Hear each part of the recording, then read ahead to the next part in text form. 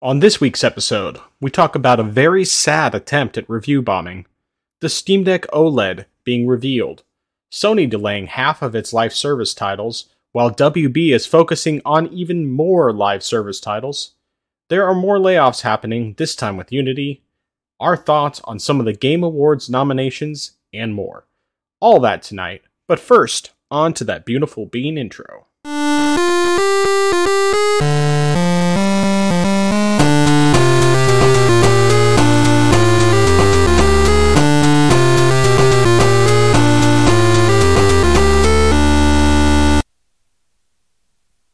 Welcome to the place where PC and console gaming talk combine. This is the Orange Box Podcast, Episode 6. I am your host, the man whose Game Awards nomination is for the best streamer to an audience of 0, Nathan, also known as the Frozen Gamer 87. And joining me is the man whose Game Awards nomination is for the best black PC-Centric content creator to properly rock both Samus's helmet and arm cannon. My co-host, Justin, better known as iamxeracon. How you doing today? I'm sorry. I'm doing very well, very well. Oh, man. Oddly specific. Yes. But I am... A lot of interesting stuff has happened this past week, which, of course, we'll be talking about, and It's one of the topics for the evening, but... It definitely, I guess, would be interesting. And of course, we're going to be entering the season of discounted games, discounted stuff. So it's going to be a very interesting time of year. How's it going for you, sir? Not too bad. It's been kind of an interesting week. I mean, between the news stuff, as you mentioned, which obviously we'll be talking about later, and just kind of where things are with getting to the end of the year and being at like a point in work where there are days where it's just not very busy and it's kind of hard to fill the time occasionally. I mean, I find stuff to do.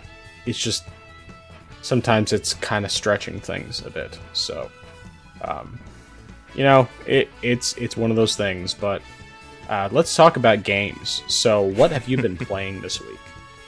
Alright, so I've gotten back into Sekiro, and I'm very glad I did.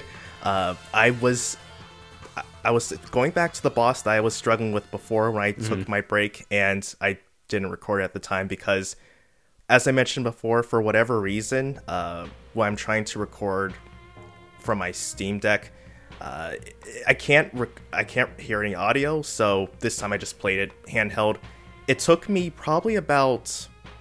Actually, when I first, probably took me about 3 times before I got through the first phase, and then probably took me about, at least maybe 12 times before I finally beat the boss, and so I'm very pleased. And there's a funny thing that happened, which I don't necessarily want to steal your thunder, because that's going to be when you talk about, but it happened the same night when you were going through your trial. Okay. Which you'll be talking about later on. Yeah. But I've made some progress there, and so I'm happy to finally continue on with the journey of the game.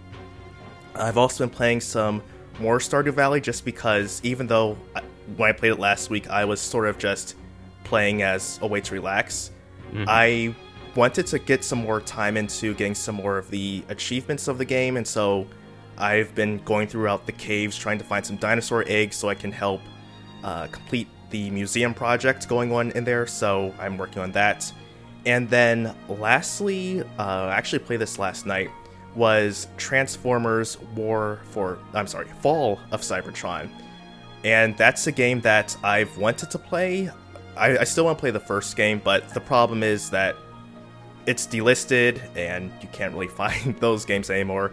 But, and actually, if anyone wants to, Amazon, and this is actually legitimately Amazon, it's not a third-party seller, is still selling keys for Fall of Cybertron, and I think Rise of the Dark Spark. So even though I heard that one's pretty terrible, but they still have the keys for those games. So if you want to buy those games, you can actually do that. The only thing is, I would say, is the downside is the fact that it's fully priced, so you have to pay $50. But considering the fact that the game is not for sale anymore, that's still pretty good. But from what I've played of the game so far, it's very enjoyable. This is definitely something that I really would have liked to have played back when it was really originally released. And for some reason, when I checked my Steam Deck today, it actually says it is playable. Okay. So that, I think it's interesting. I'll have to try that later. The only thing I don't like is the fact that as far as the game settings go, everything is preset. You can't manually adjust different settings. So that's something I would have liked to have seen. But other than that, though, I think that it's pretty solid and pretty fun. Yeah, I checked out that gameplay footage you sent me earlier. What I looked at, it looked pretty cool. So, from watching it, it looked like it was more of like a third-person action kind of game. Is that correct? Yeah, primarily a third-person shooter. Yeah, that's what I meant, but yeah, just pretty much that. And I mean, there's small melee, but it doesn't take part of the core gameplay. Gotcha. And of course, you can transform. Right.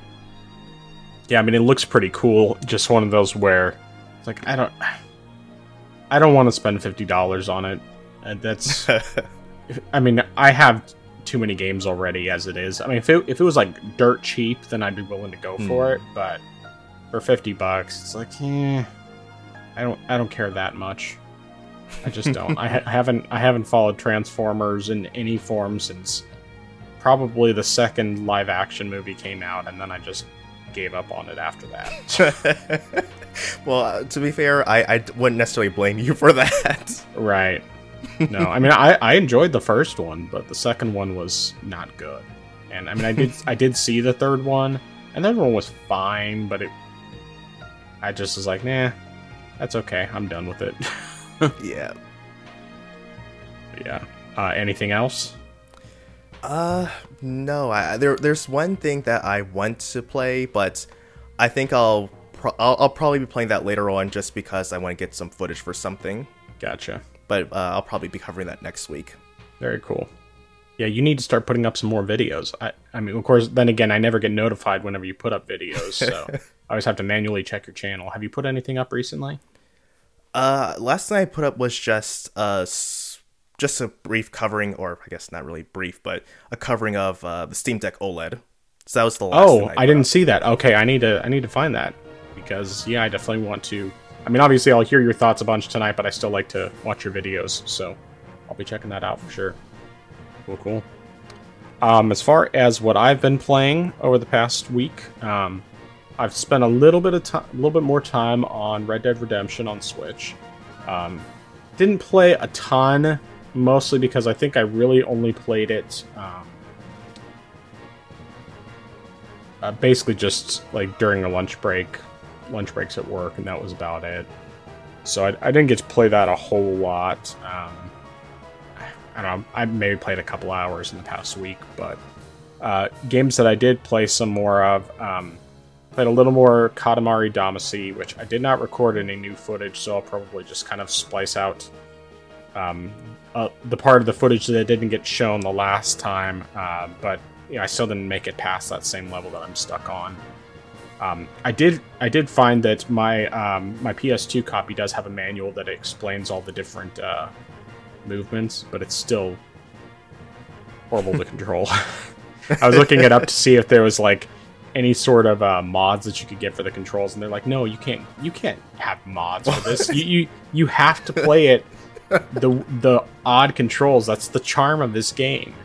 And I mean, one thing that at least helps me a little bit mentally is that someone has explained it as each stick acts as one arm. So it's like right stick is the right arm and left stick is the left arm, and so that at least mentally helps me to try to get my brain wrapped around it. That's not to say that I've tried it since then, and it still will probably be difficult, but I don't know. I'll give it a try eventually. Again, it was just more my kids wanted to watch it, so I did my Steam Link in the living room and just played it on the TV a little bit. But the big things that I played this week, of course, I played some more Ghost Runner 2, and I finished it. I finished that actually on stream. I'm embarrassed at how long it took me to figure out that parrying that attack just required holding the button for longer.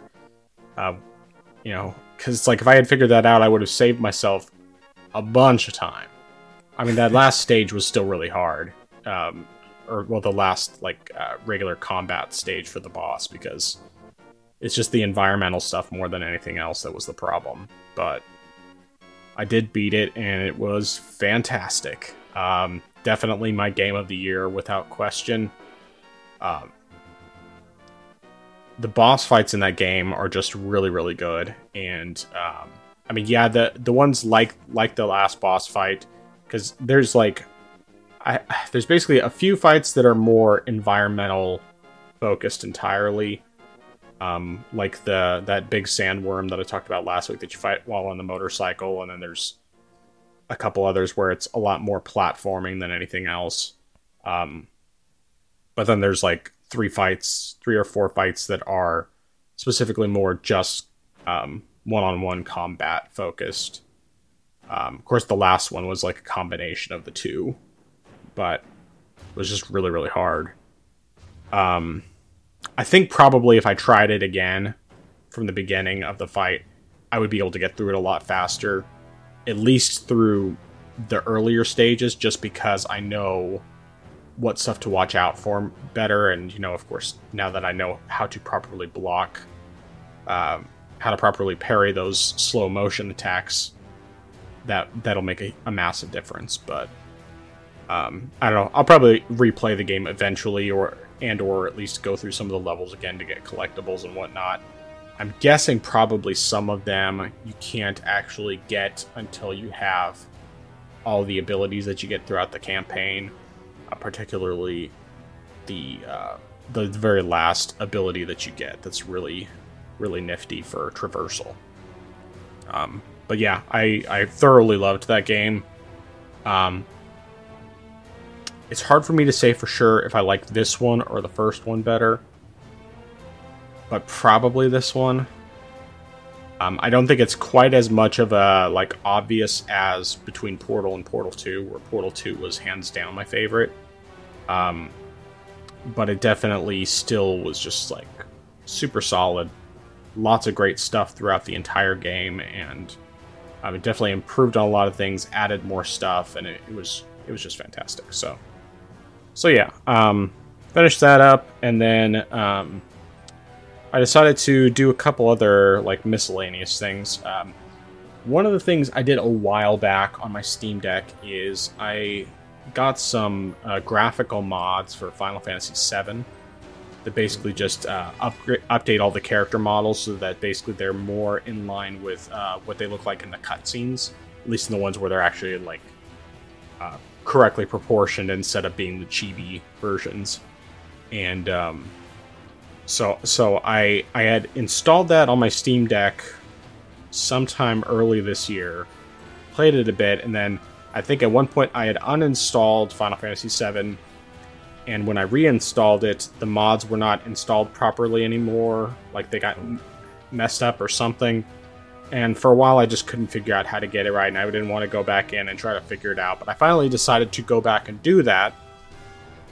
So I recorded some gameplay from that, and it's pretty cool. I mean, it's neat having no more chibi models throughout the game. So, because that was the one thing that always bugged me about Final Fantasy VII, was the fact that it just was inconsistent. There would be some points where you have the chibi models, which is very similar to what you had in all the previous 2D games, but then you'd have other points where you'd have the full-sized models, and of course, in combat, it was always full-sized models and everything. So this mod basically just makes it so that you have full size the entire time, matches much more what they're like in cutscenes.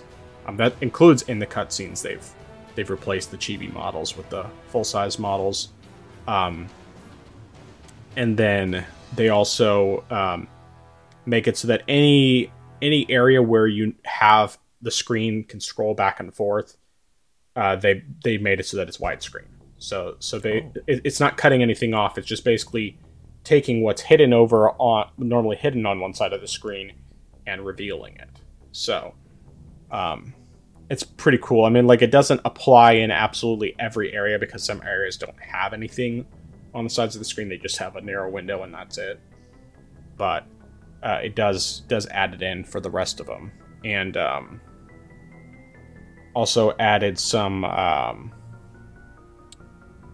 well, runs at 60 frames per second, including the cutscenes. And what else? I mean, it cleans up the textures a bit, but not in a way to where it looks like a Vaseline effect. It just looks really good across the board. And it's kind of like that I guess you could say almost like a remaster that we never got. Because, I mean, of course you have Final Fantasy VII Remake, but that's a completely different story for the most part, because even though the game never states this, and I'm sure it'll be one of those things that is revealed down the line, and this this could technically be considered a spoiler for Final Fantasy VII Remake series, so if you're sensitive to that, just be warned, this might be a spoiler. But there's a theory out there, and I think it's a correct theory, that Final Fantasy VII Remake is a sequel to Advent Children. So, how familiar are you with Final Fantasy VII and Advent Children and all that stuff?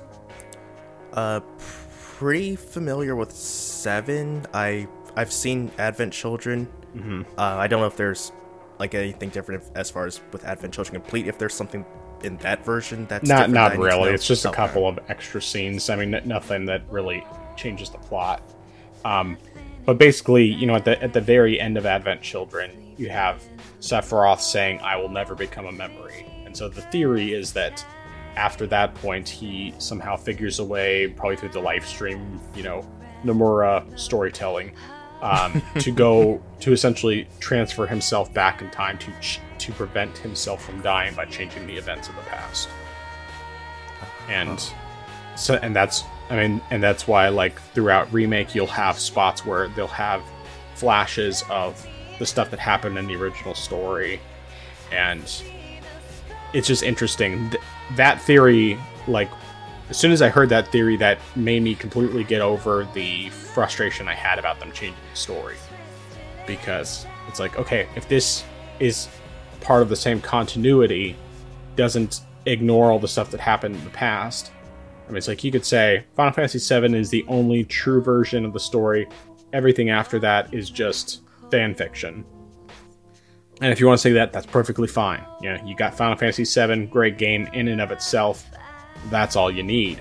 But if you want to continue on, you have all the other stuff, you know, Crisis Core and Advent Children, and I think Dirge of Cerberus has kind of been wiped off the map.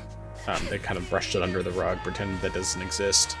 I need to try replaying that game, see if it's still as bad as it felt back in the day. It might feel better now. But yeah, so all that being said, the mods are great.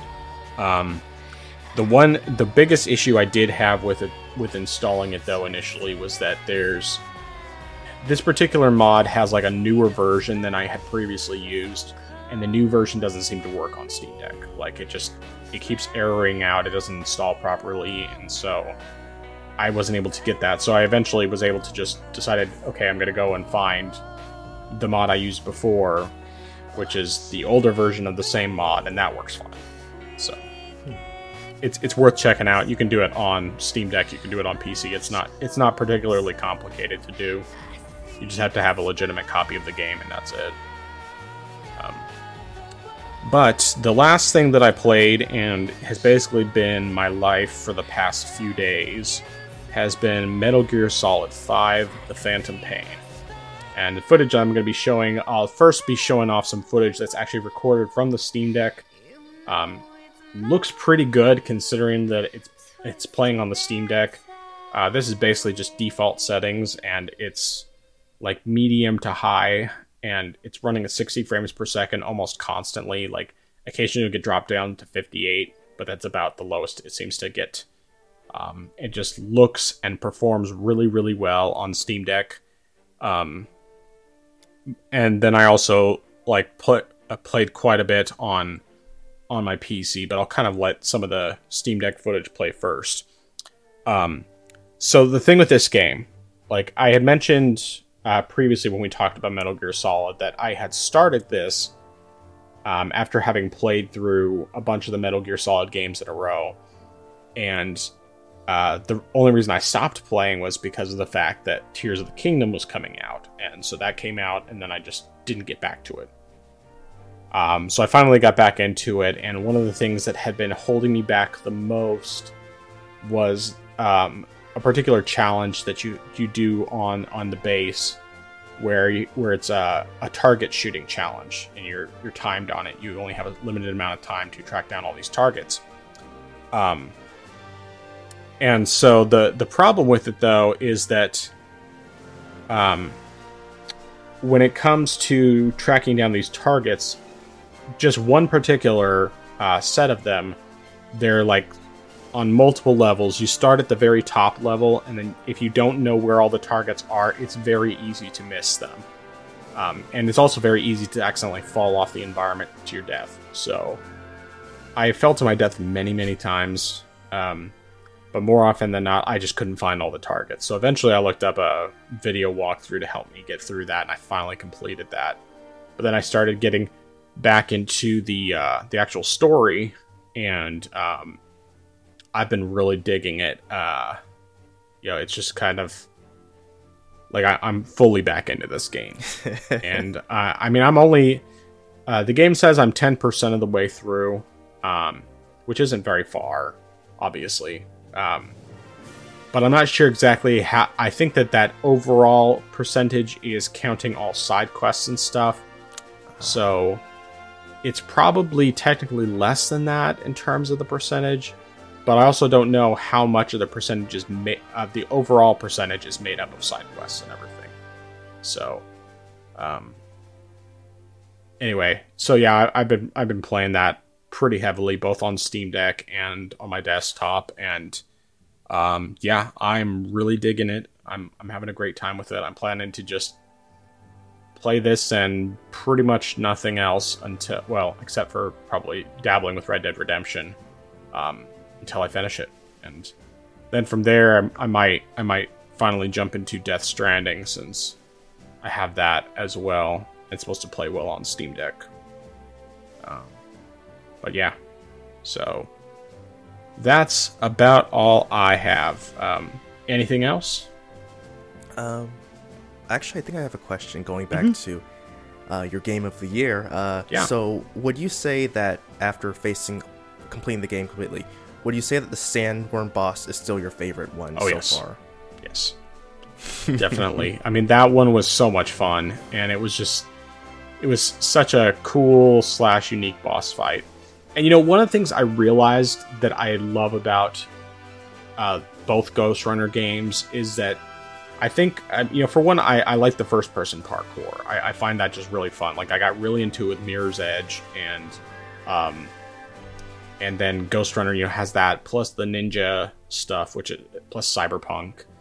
And then what I kind of realized is that really most of these stages are technically puzzles that you have to solve. You have to figure out what the best way is to get through the stage.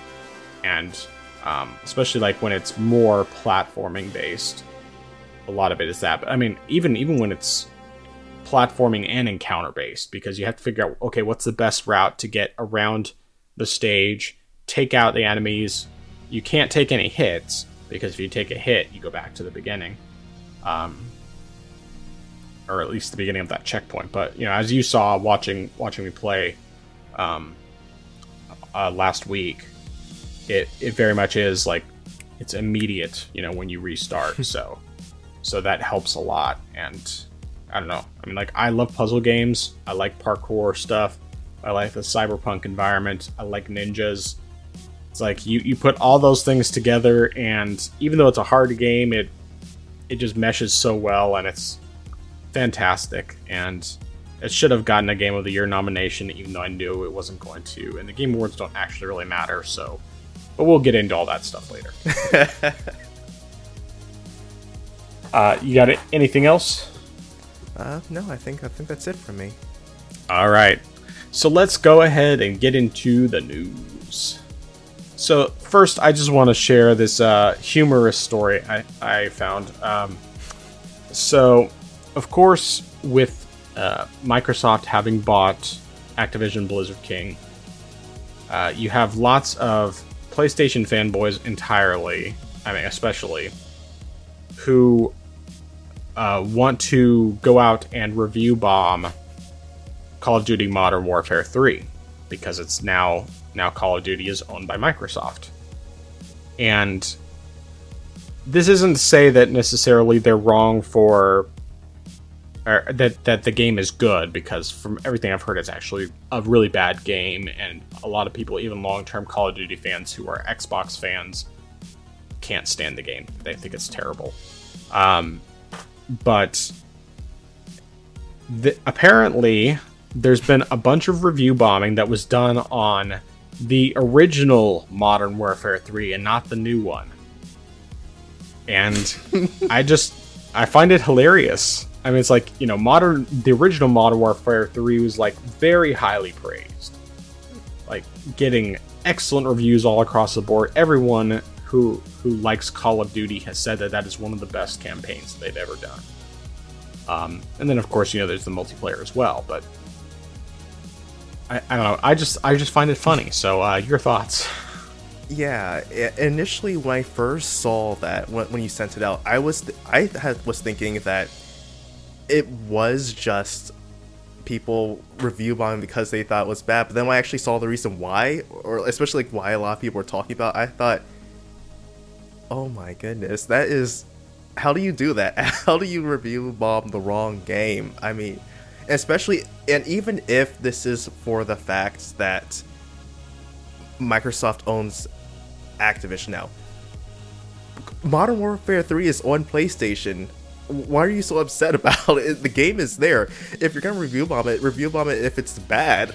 But just the fact that because Microsoft went, we already discussed this. I mean, we discussed about this topic several times. Get over it. It's over. The ink has already dried. There's nothing else you can do at this point. So just take the L. In fact, if you were a rational gamer, you wouldn't even have an L to take, because you'd think, okay, this has happened. If I want to play these games that are exclusives, I'll need to buy an Xbox, or I'll need to buy a PC, which, I remember seeing these PlayStation fanboys say, oh yeah, I can buy Xbox games because I've got a PC, and I'll play that with my PlayStation games. And now it's, well, where's your PC now that you?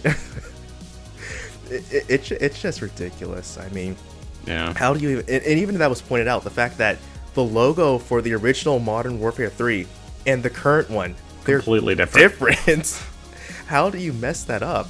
And I mean, I don't know what sites they were even used to review bomb, but I'm pretty certain that it would probably have something like 2009, because I know that at least on Steam for remakes they've done that, like with Resident Evil 4 they have 2005, so that's the version, and Star Wars Battlefront there's 2002 in parentheses, because they want people to know this is the original one, not the remake. So if it's something like that, and even if it's not, still, you should know what the cover... They put the cover art right there.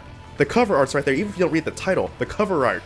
You've seen the cover art for the game, if at least the modern one. You should know this doesn't look right. Yeah. Wow. It's just people being blind and being blinded by fanboyism, and it's just stupid.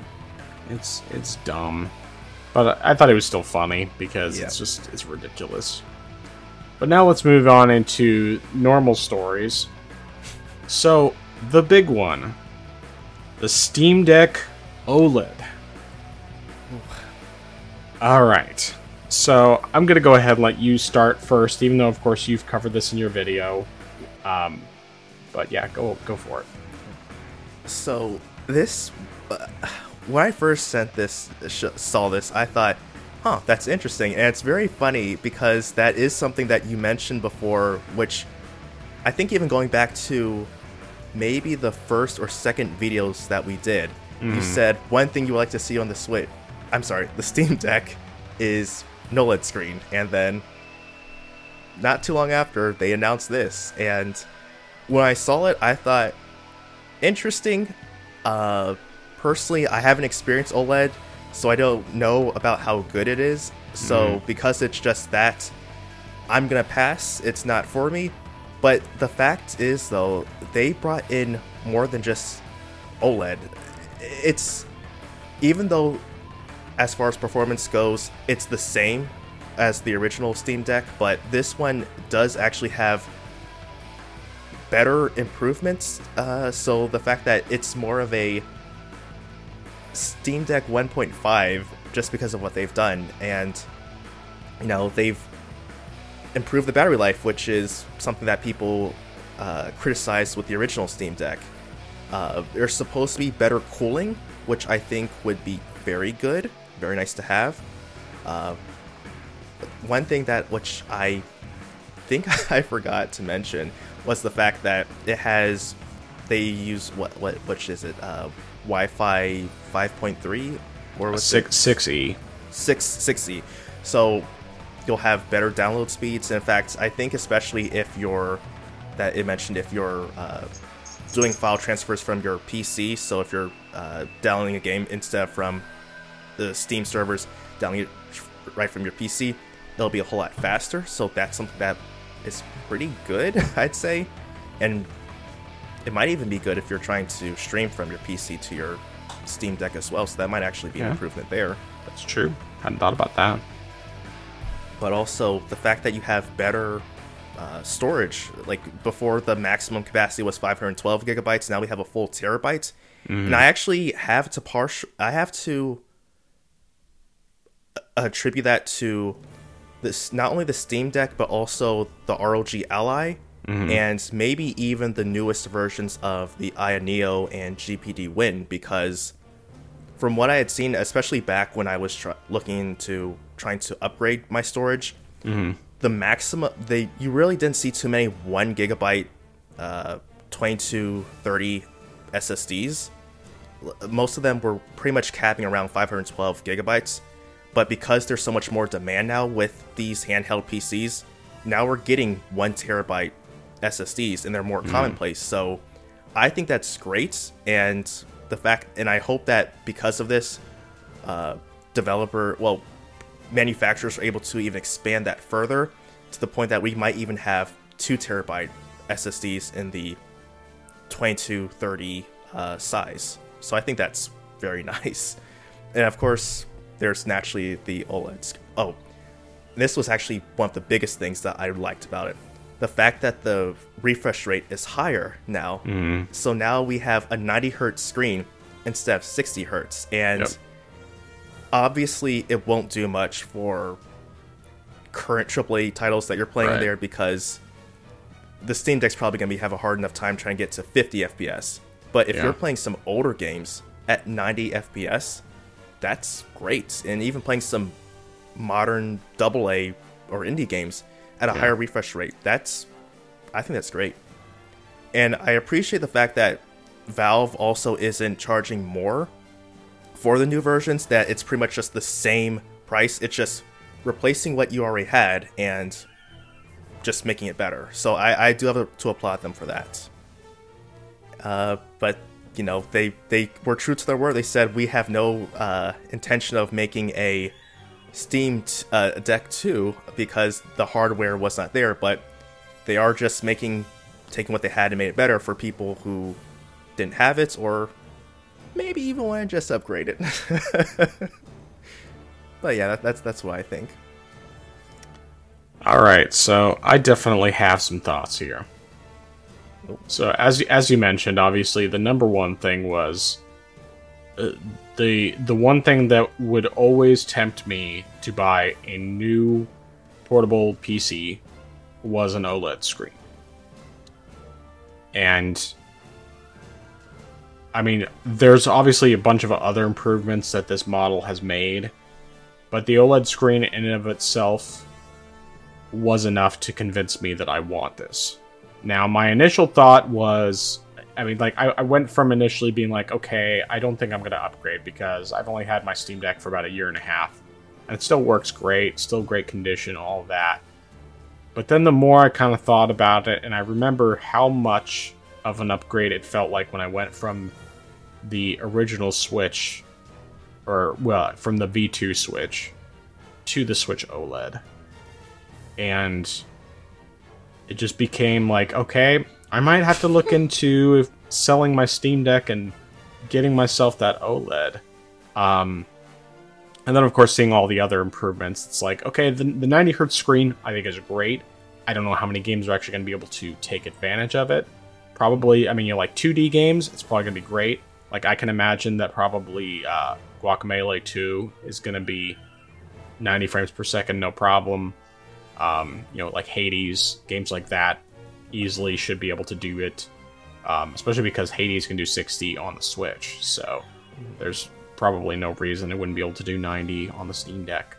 I'll be curious to see how well Metal Gear Solid 5 runs on there, because it's such a well-optimized game for PC that it could very well be possible that it will run at 90. I do think that very, very likely Prototype will probably run at 90 without a problem, because that game is also really, really well optimized from that standpoint. So I'll be curious on that. But yeah, I mean, all the upgrades you mentioned are just bonuses for me. Like, I've been kind of going back and forth on whether I want to get the 512 or the 1TB model. Partially because one of the things that people have said, the reviewers, because all the review units that have gone out have been the 1TB one with the anti-glare etch screen on them.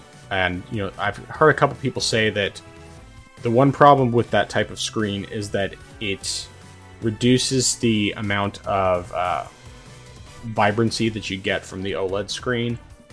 But I also know how much I struggled in the past with doing games on like my Switch, at least the regular Switch, in like bright settings. So like when I've been traveling, I remember I went up to Tennessee.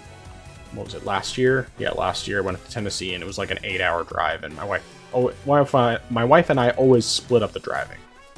So on my part of the driving, I was trying to play Dark Souls Remastered, and the glare was so bad I just couldn't see the game at all. Whereas when I have played with the Steam Deck that has the anti-glare screen, it hasn't been a problem. Like, it's still, there are times like when I'm playing a game where it's really dark that it can be difficult, especially like if I'm sitting out on my back porch or something. But at least in the car, typically I've not had any issues when I've had that anti-glare screen. Now I do not know for sure how like the Switch OLED does in that type of lighting. And that's something I really need to test out before I make my decision.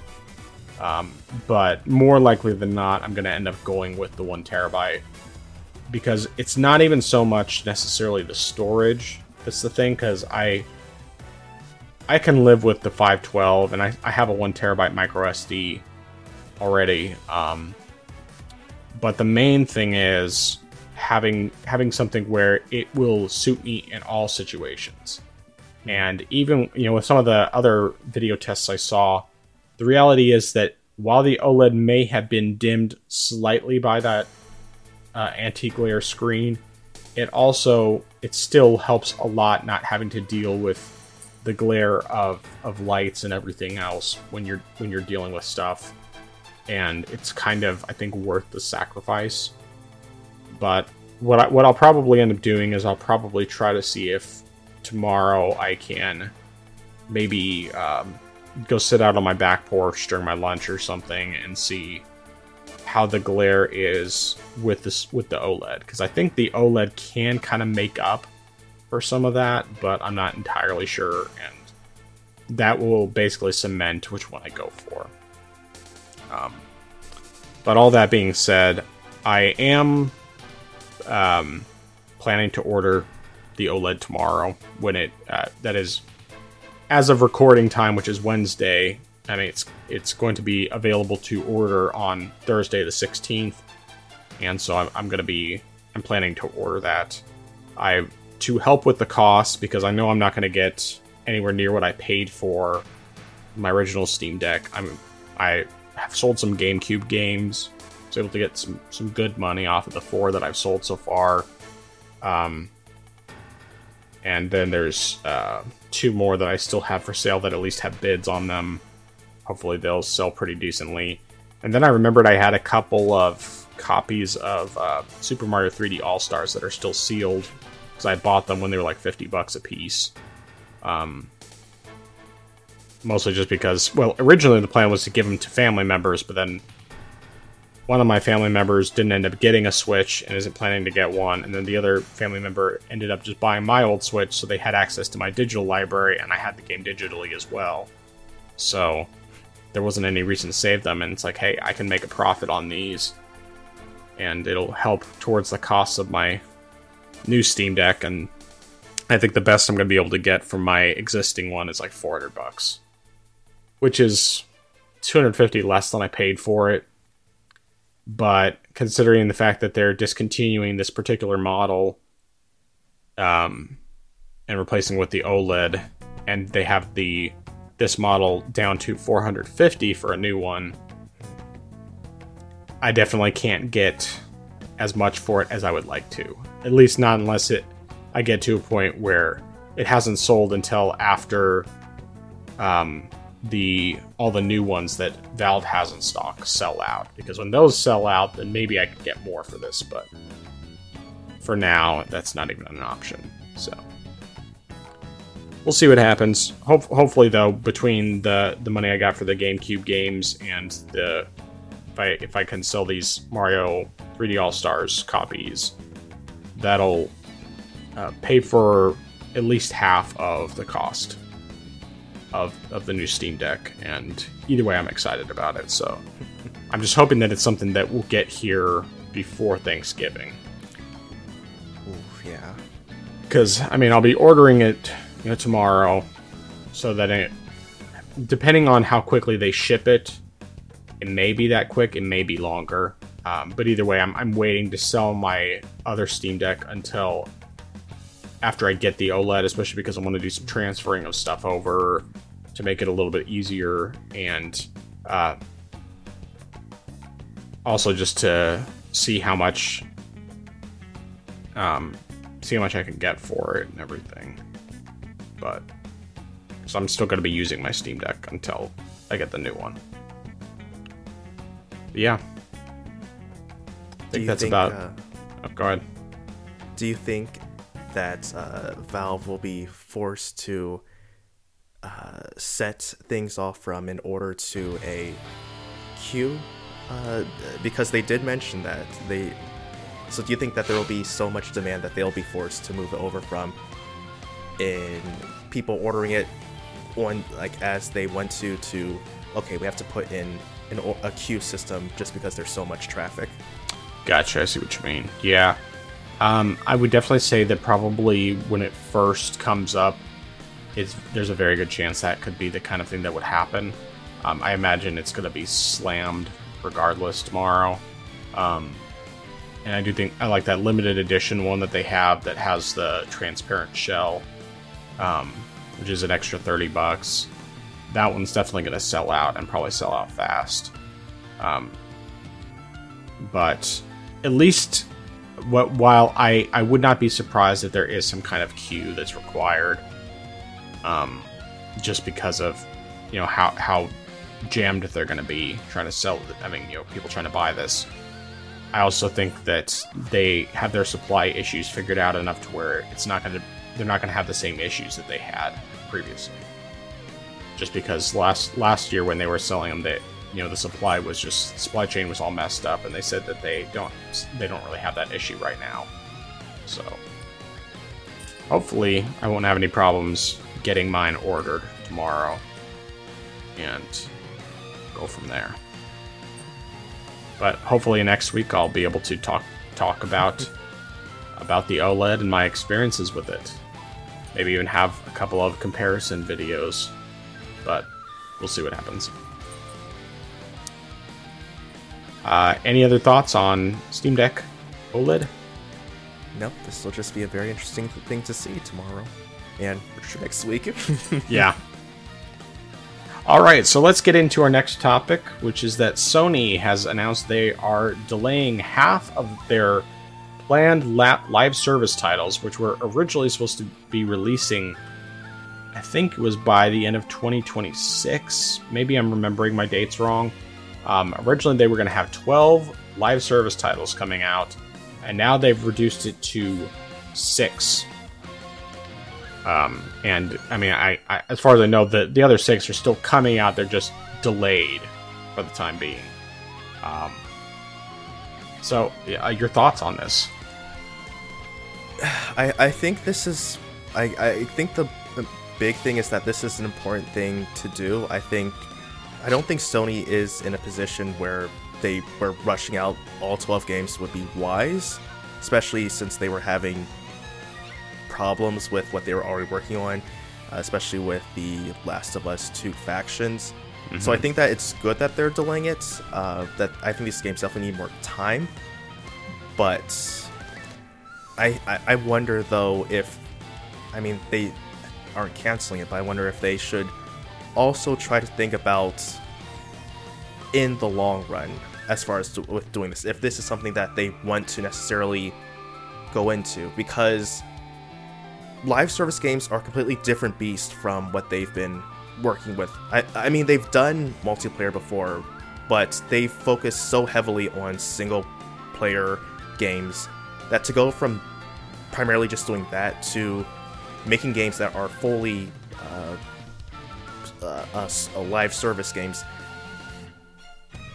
I wonder if they want to sort of maybe, without canceling what they have in the works, at least step back a little bit and try to get a better understanding of things, especially the plans they have further way down the road. Because yes, they have Bungie helping them, assisting them, but Bungie also is going through some stuff on their own end, so I think that because I don't want them to, I don't necessarily think it's a bad thing for them to can all their projects, but maybe try to maybe just incorporate multiplayer into the games that they have, or if they're going to make games, just incorporate into those. So for example, you have, say, a game like, oh gosh, what was the last, I'm sorry, I'm trying to think of the last, well, I mean Last of Us, but I'm trying to think of an older game that they had, or the last big game they had, and it probably would have been something like on the PS2, where they had a game that they released with a solid single player, but they also had a fun multiplayer game aspect in that as well. So I'm trying to think of a game that they released, like they did do that in the Uncharted games, at least 2 and 3, okay. Or maybe it was just 3, but yeah, I know those were pretty popular. Okay, so something like that. I feel like if they don't necessarily have to feel hard pressed to do live service games, I feel that if they just packaged a solid multiplayer game with one of their single player games, I think that could really help with that, especially since they want people to play multiplayer games and they don't want to think that Sony is a pure single player game. And I do understand that the reason they want to do that is also to get additional revenue, because with these live service games you do have those, well, can have those additional microtransactions to add as revenue. So I do understand as to why they're doing that, but I guess to help incentivize people to want to play games in a multiplayer fashion without, say, having to buy a third-party game like Call of Duty or playing, I don't know, some other game, they could do that. In fact, one thing they could possibly do is, I mean, I'm pretty certain people like this, is resurrect Killzone and add a multiplayer aspect, because I know that's a game that from the PS3 that had a single player but also had a multiplayer aspect as well. So bring that back. I feel like there's, or maybe I'm thinking of a different one. I feel like there was a stealth one. I feel like Sony made a stealth game too, but also had multiplayer. I don't know. Maybe I'm thinking of another game, but I don't know. Yeah, but I just feel like I just hope they're not focused too much on live service that they just fumble the ball on what they're already doing well. That, I guess that's what I want to say. But I do appreciate the fact that they're not just trying to rush things out and just say, all right, we have these games that we want to put out, let's get them out ASAP, and completely mess things up there. Yeah.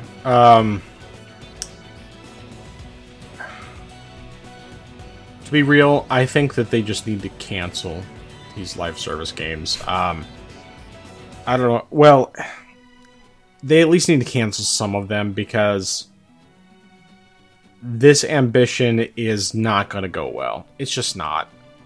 I mean, even if Bungie was not having any issues right now, even with all their best advice, crowding the market that much, trying to put out 12 live service games, or even 6, as it is now, in a 3-year time period. Yeah. These games are not. I realize that what they're probably trying to do is they're trying to put a bunch of them out and see what sticks, expecting that at least some of them are going to fail. And the reality is that probably all of them are going to fail. They might have one hitter, but the question is, how long will it remain a hitter? We've had numerous Destiny killers, so-called Destiny killers, over the years. And basically all of them are dead. I think the only thing that is sort of still going is maybe the Division 2. But that's about it. And that one is not... It's definitely nowhere near as big as Destiny. Even in Destiny's current state, I think the Division 2 is still smaller than that. And that's also, a sequel. And I like the first Division, had a similar issue, but we've had numerous other quote-unquote Destiny killers that just didn't do anything. And we've had lots of live service games released that some of them, they hit really well initially and then they just died. Most of them didn't even hit well initially.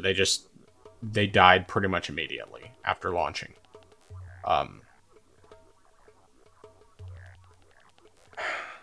And Sony's track record with live service so far, I think they've only released 1, maybe 2, and they've died.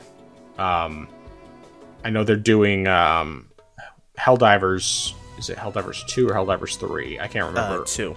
2, okay. So that one's coming out next year. Both PlayStation 5 and PC, day and date. Actually looks kind of fun, to me at least, but I don't know how successful the first game was. I guess it must have been successful enough for them to do a second game, but I know that some of the things they have in the works, we know that they're doing a Horizon multiplayer, and there's supposed to be the Last of Us multiplayer, which at least is on ice for the time being. I don't think Killzone's going to make a return, but well, actually, I'm trying to think. Killzone. There's Killzone, and then there's another one that they had that was originally developed by Guerrilla Games, which is who does the Horizon series now. Gosh, I know what it's called. It's on the tip of my brain, but I can't remember. But it was another shooter. Because it wasn't Killzone, it was a different one. I don't remember who develops the Killzone games. But was Resistance one of Resistance, those? That's it. That's what it was. Resistance, okay. Yeah. Yeah, I don't know. I think that they're... I understand what they're trying to do, because they want to have a live service game that hits well enough to where it can basically fund their other games. Like Destiny 2 was able to fund Bungie's other projects. And yeah, if they can find something that actually hits, but the problem is I feel like they're just going to be losing so much money on these games that are going to fail that it just seems like they're ultimately throwing away money. it just seems like they should, like, if they want to do like 3 live service games and just devote a ton of resources to getting these things out, then that's one thing. But I mean, their single player games are their bread and butter.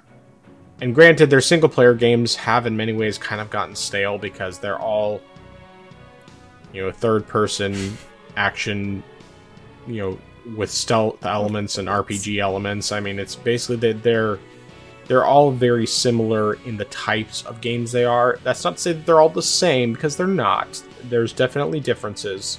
You have God of War that's very melee focused, and you have like Horizon that's very bow focused. You have Returnal that is probably the more unique of the different things, because of the fact that it has that roguelike or roguelite, I can't remember which it is, elements. But, then you have like Uncharted and Last of Us are very similar, other than in their tone. They don't have their own first-person shooter anymore, because Killzone's been dead for a long time, and Resistance has been dead for a long time, and I mean, basically all the games that they previously made as their first-person shooters are gone now. I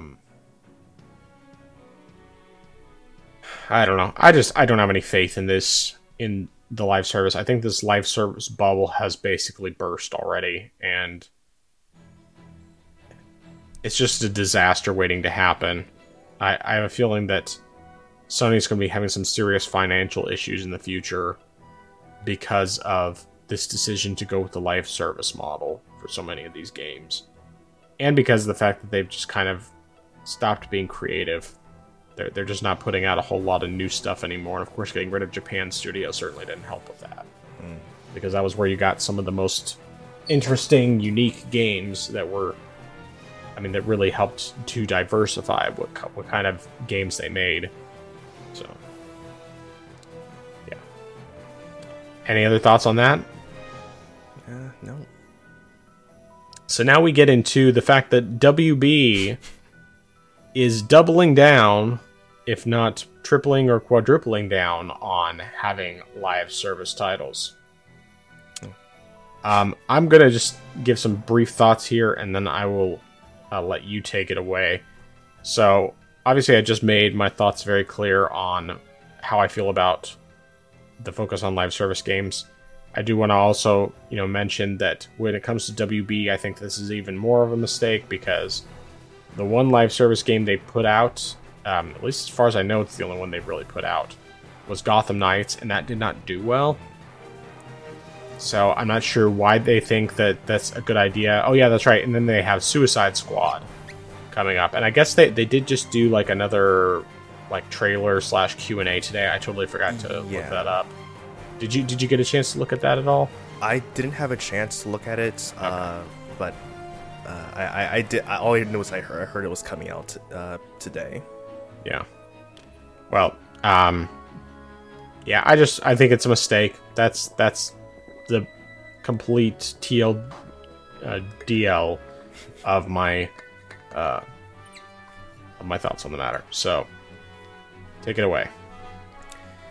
Yeah, I definitely thought that this was... I also think that this was going to be worse. I forgot about Gotham Knights, but thinking about Suicide Squad and the fact that that game was delayed in, what was it, twice? Yeah. And so... And to be honest, I didn't really feel anything toward Suicide Squad, even though the fact that this was a game that was being made by Rocksteady, the same studio that brought us the Arkham games. Yeah. I really thought that this one was going to be a huge step down in terms of quality, primarily just because of the live service sort of elements. So, I mean, I don't think it's marketed as a live service game, mainly just a multiplayer game, but I don't know, it just really did not seem to have the same quality that was there in the Arkham games. But, as you reminded me of Gotham Knights and thinking, are we really just going to get more of that in their games? And I definitely know that WB would love to market these games, because considering the fact that what they do with primarily with their fighting games, like with the Mortal Kombat games, with the Injustice games, I guess what other fighting games they might have. I know they do try to, they've sort of had these smaller, I wouldn't necessarily call them microtransactions, but they're sort of the in-game currencies and stuff like that. I do know they've had that from what I've seen, so I definitely know that they would love to just make a bunch of games with this type of style to it. So I feel like that's something that really is just going to be detrimental to gamers and to the industry. So I really saw no need for that to happen. But especially, as you mentioned, Gotham Knights, it's going to be more of that, more or less. So I really see no reason for them to do that. And I mean, I can't think of many other games that they've put out that I've enjoyed recently, so I feel like that there really would be less reason for me to buy a game from them. Like, I think the last game that I bought that they made might have been, well, maybe it was Arkham Knight. I think that's the newest game from them, apart from, say, maybe like the Lego Hobbit game. But yeah, like, I think this is the worst thing they could have done. Whereas, at least with Sony, they took a step back and said, maybe we should slow things down. But WD is saying, hey, let's speed things up. That's, yeah. Yeah, I don't see this going well at all. And I mean, I'll check out that Suicide Squad footage, the update later, see if it's actually something that is in any way, shape, or form more interesting. But I've already gotten to a point where I don't want another live service game. Destiny kind of just took it out of me. Like, I'm going to finish up Destiny. I'll play it probably occasionally just for the sake of, just because I like to shoot stuff, and it's probably the game that has the best gunplay of any game. But, I don't know, just Suicide Squad did not look like something I wanted to play at all. So many generic enemies, and just not the type of game that I was interested in. Like, I love the Arkham games. Even Origins, which obviously wasn't made by Rocksteady, but was still a pretty solid game overall. But I'm not interested in Suicide Squad. Now, if it was a single-player game and wasn't doing this live service, gear-based, all that kind of stuff, the looter-shooter kind of thing, then I might be more interested in it. But the problem is that what they're doing with the game, it's not that. It's trying to be another... Honestly, it's reminding me a lot of the Avengers game that came out. Oh, gosh. That's already died. A couple years after it came out, or 3 years or whatever. It's just like that. That's the vibes I'm getting from it, is that it's going to be like that. Although I will say that the character models are definitely better in Suicide Squad than they were in Avengers, because Rocksteady is very good at pushing the hardware, which I can't say for Gotham Knights, since it looks worse than Arkham Knight. But oh goodness, yes. Though, to be fair, that one at least also has more going on the screen at one time when you're playing multiplayer. So from that standpoint, I can understand why. But anyway. Alright. So we have more layoffs with Unity this time.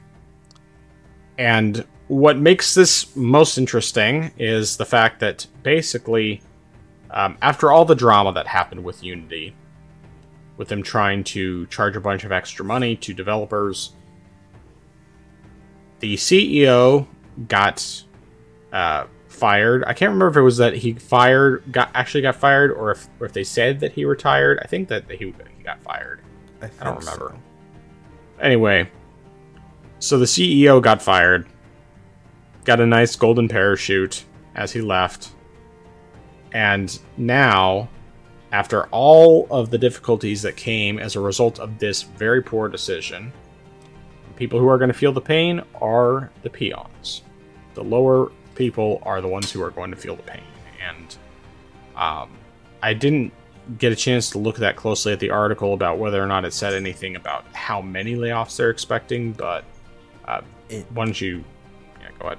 Yeah, it didn't necessarily say, and they didn't say it was definite, but they definitely said it was likely that these layoffs would be happening, which I feel is more so corporate speak for it's going to happen. Yeah. Which, as you mentioned, it really sucks because these people did not make this decision. It was the previous CEO who said, hey, let's go ahead and charge the developers to per download for people who download these games, and the developer said, yeah, we don't want you to charge us money for people downloading our games because that's really going to eat in our revenue. So of course, because of that backlash, all these shareholders were selling because they thought, granted, they weren't even looking at it from the perspective of the developers, but more so the fact that, oh no, there's backlash going on, so we should sell our shares. And so now the company is getting the backlash, and instead of, really pointing fingers at the person or people responsible, they're just saying, okay, we'll just dismiss you, but here's your cut, I guess, and we'll just cut off a lot of our staff just to stay ahead of our projected earnings. So this is one of the worst situations, and I feel like it's because of situations like this where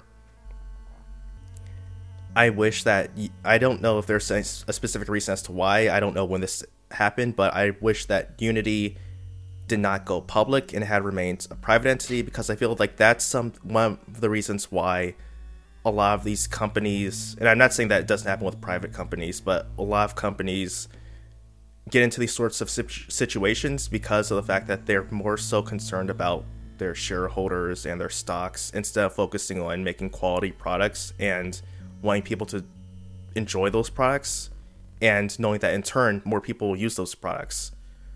I don't need, and they're not a perfect example, but take Valve for example.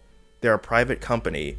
They put out, they have Steam, which is one of the, personally speaking, it's the best storefront on PC. There are a couple things that I don't necessarily like that I think that could be better, but it's the best thing that I think I'm ever going to see so far. And the reason for that is because Valve does a lot of pro-consumer stuff, and that incentivizes me to support them, which lets them do more stuff. And they've put out the Steam Deck. They've listened to feedback from consumers, and they revised that for the OLED version. And that just incentivizes consumers to buy that one. So I guess, and again, I'm not saying that's going to apply for every private company, and I do know that there are certain times which I've heard that that companies have had to be acquired by a larger company in order to stay afloat. Like we mentioned this with Bungie, how they said that if the deal didn't happen with Sony, they would have gone under possibly. Activision said that. But at the same time, though, granted, those were just acquisitions, but with going public, though, you lose any kind of independence that you have. And so I feel like that's something, and of course that doesn't necessarily apply because we do have other companies. Granted, they've got problems, but Capcom is a public company, but they still put out some pretty decent stuff, though. But I just feel that with some companies, though, they focus too much on the corporate side that they forget about what consumers want. They also forget about their own employees in a sense like that, because it's something that I don't think should have happened. And you've mentioned this before with back in the dark days of Nintendo, how the former president cut his own pay just so they could keep the employees. That's something that I feel like should have happened here. But I mean, of course, it would have been better if they had decided not to make that decision that they did. But if they had taken responsibility for it and said, we messed up here. We should not have made this decision. In order to keep our staff, we will trim our salaries for this period, at least until we can get things back on track. But they didn't do that. And so I feel like this is going to hurt Unity. It might not, but I feel like this is something that is going to possibly hurt Unity for a while, because I'm pretty certain that developers still don't completely trust Unity, because they've already showed their hands as far as what they could do or what they would do. And more people are just probably just going to flock to Unreal Engine, or maybe even the other open source engine, Godot. I don't know. This is something that's really going to hurt them. But I still feel sorry for the employees who will likely be cut, because I see this as a definite. This isn't something that is just a likely. Right. Yeah, I can only hope that these employees who get cut are able to just take advantage of the situation, use this as basically leverage to help them find another job at a different company. Get away from Unity. Just see it as an opportunity to get away and go to some other company where hopefully they'll be able to thrive and continue to work hard without having to deal with the nonsense that happened with Unity. So. All right, any more thoughts on that? No. I think I've spoken everything that I had. All right. So, we just got the nominees on Monday for the Game Awards. And there has been some controversy on some of these nominations, for sure. I think, there's... were there any particular categories that stood out to you, apart from Game of the Year, which we can spend more time on? Well, one that I actually looked at just because I was very curious about this, because it's not something that I necessarily think about per se, but also just because I was curious to know what people were thinking, was the most anticipated category. Oh, yeah. Just because looking ahead as to what games will be coming out.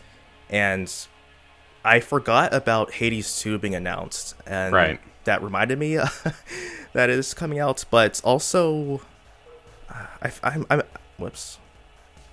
I'm not entirely certain if it stated what the criteria was. Like, let me quickly pull this up. The only thing Jeff Keighley said in the announcement is that these are games that have been officially revealed. So it's not counting anything that doesn't have an actual reveal to it that hasn't been officially announced. Okay, because only reason why I mentioned this because I thought that, I don't know, I feel like Tekken 8 shouldn't be here, because isn't that a game that's almost about to come out? I feel like I maybe I'm wrong, but I feel like that game, from I remember, is coming out within a month or two. So I feel like another game should have had that place there. Yeah, I'm not sure when that one's coming out. I think actually at least some of these are, well, I don't know about like Star Wars Outlaws. I think that one got delayed by quite a bit. And Hades doesn't really have a release for it. I think Final Fantasy VII Rebirth is supposed to be early next year. I don't know if they have a date. Well, they don't have a date set for it yet, as far as I know. But Like a Dragon, I'm sure that one has a date. I just don't know what it is. But yeah, sorry, go ahead. Oh, no, I was just gonna say, I feel like we got robbed. Orange Box Podcast wasn't Content Creator of the Year. We got robbed.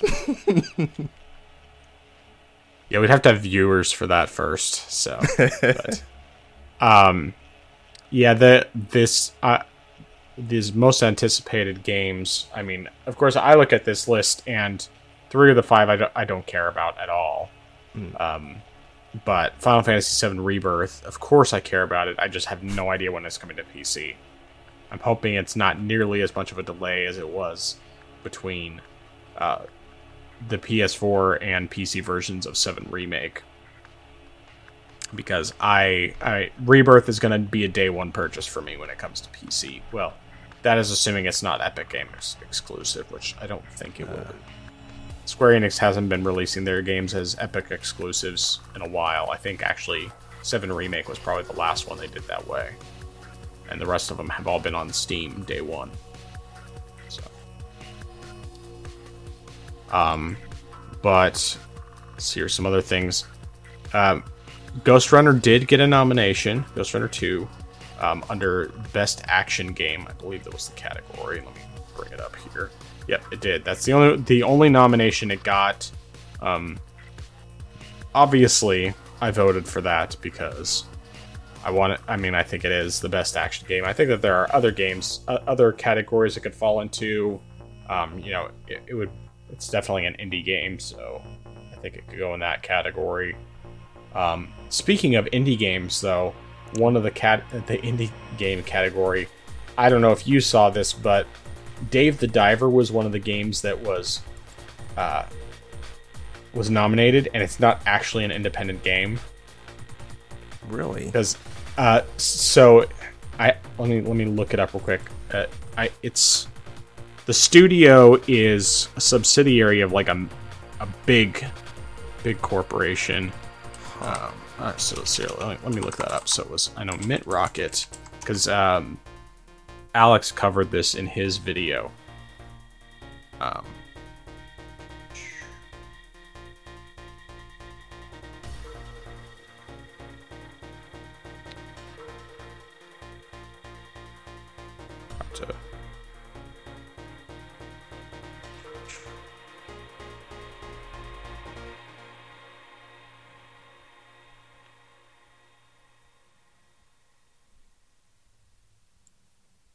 Mint Rocket. Oh, yes. Owned by Nexon, which is a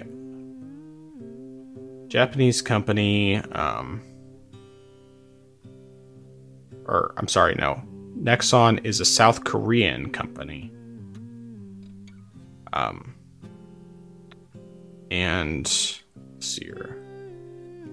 Established in 1994.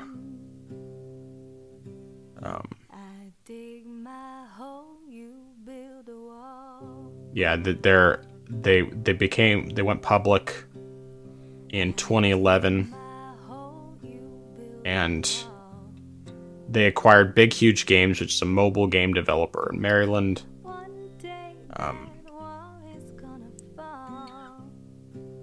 Let's see here.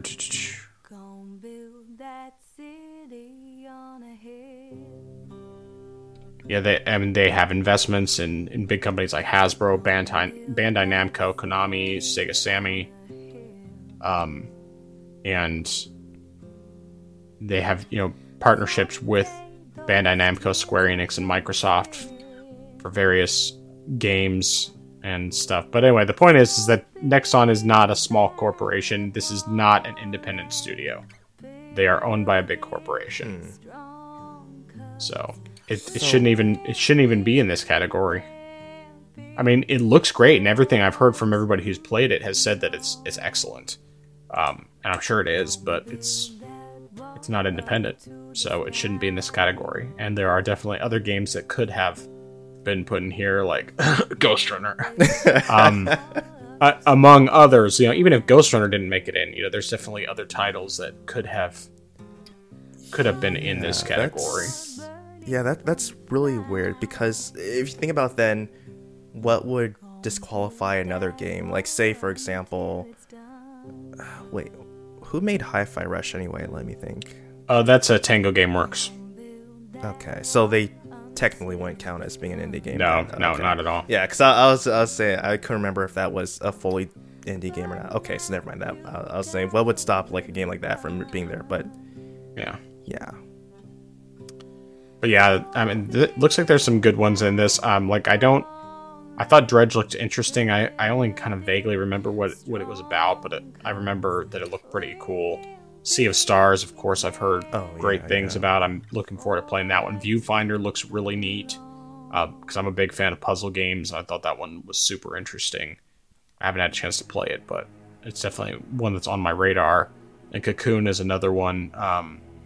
Trying to remember, I can't remember if that one's more puzzle or if it's Metroidvania, or I can't remember exactly what it is, but it was one that I saw and it looked great. It looked like my kind of game. So, and it is free on Game Pass for people who have Game Pass.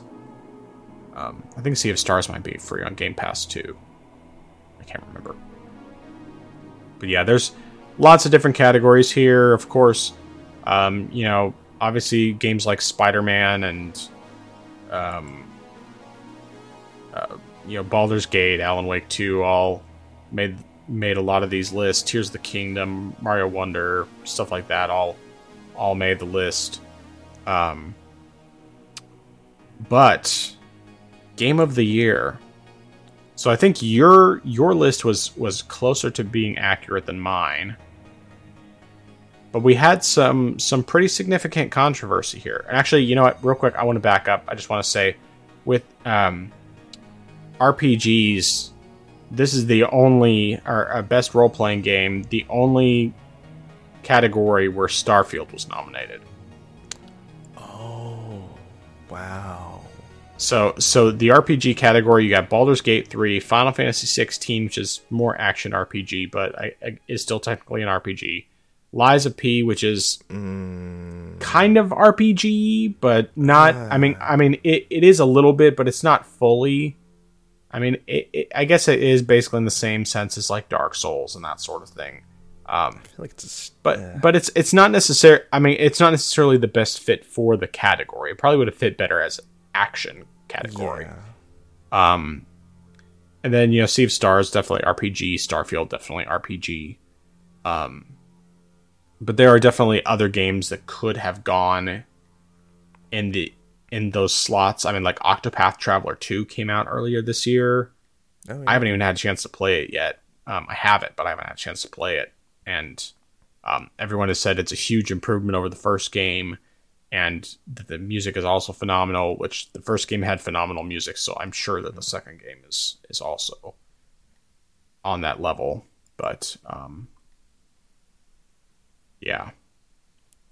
So, question. Mm-hmm. Didn't a Kirby game come out this year? No, that was last. Or yes, actually. Well, this year it's just the basically remaster of a Wii game, Return to Dreamland. Okay, never mind that. Forgotten Land came out last year.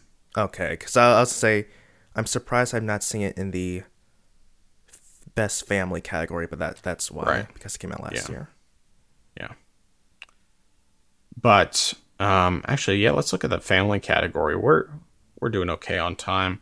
So the family category, we have obviously Mario Wonder, Sonic Superstars, Pikmin 4, which I guess that has multiplayer.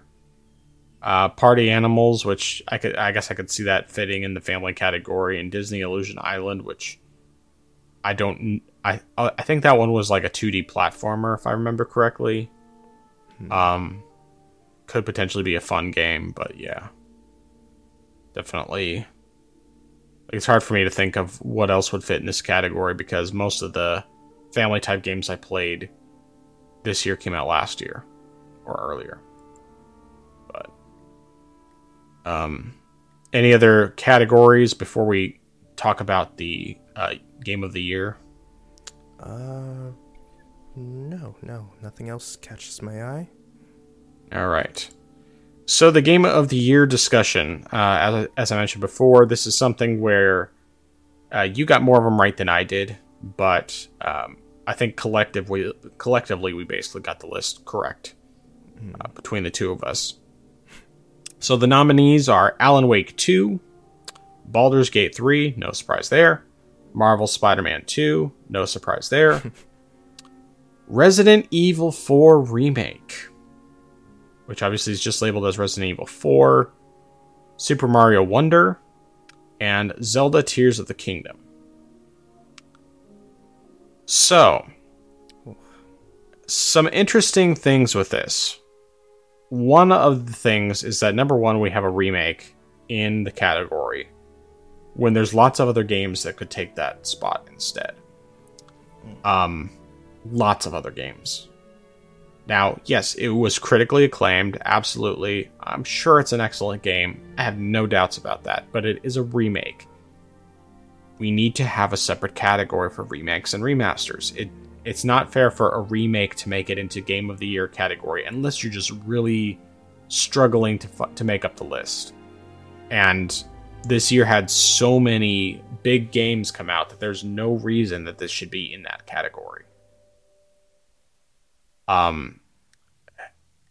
Most of the games, like, I think having them in this category makes sense. You know, they're big games.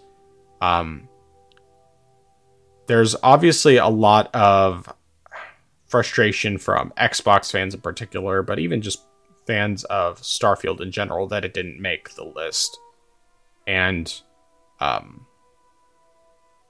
mean, I would say that it probably would have been a good fit for Resident Evil 4 slot, but even if it wasn't there, putting something else in that slot that was actually like a new game and not just a remake. And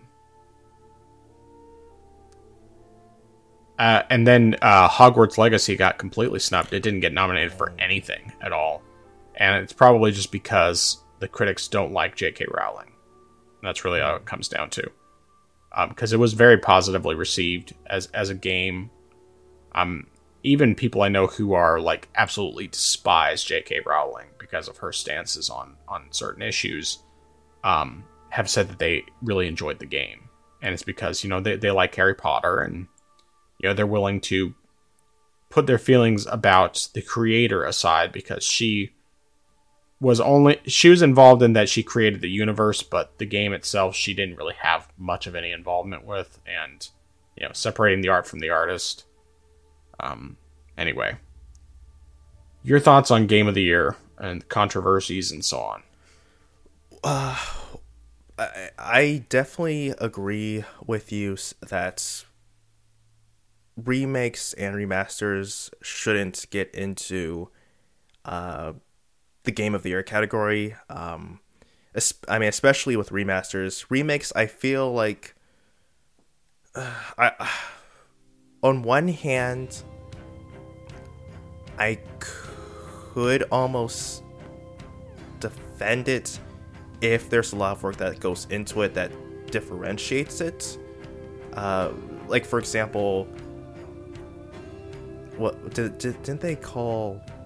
Okay, no, they didn't call it that. They did say it was a remaster. I was gonna say, like, The Last of Us. No, they did call Last of Us a remake. They did call it a remake, yeah. Like, but it like didn't make it in. I don't even think that made it into a Game of the Year remaster. last year. So, But I feel like a game like that especially should not make it.